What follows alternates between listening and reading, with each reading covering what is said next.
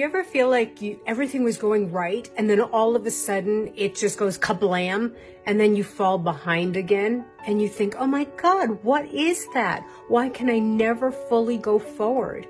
Well, if that's going on for you, first of all, you are not alone.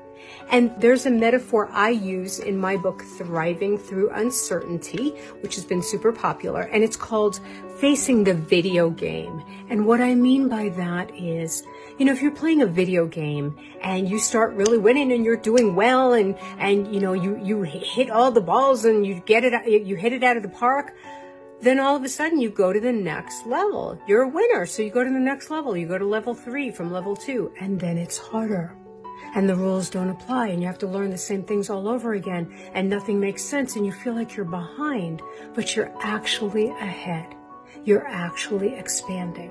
So wherever you feel like you're falling behind in your life right now, I would like you to consider that you're expanding and that you're growing. If you want more support, make sure you like and follow. Shortcast Club.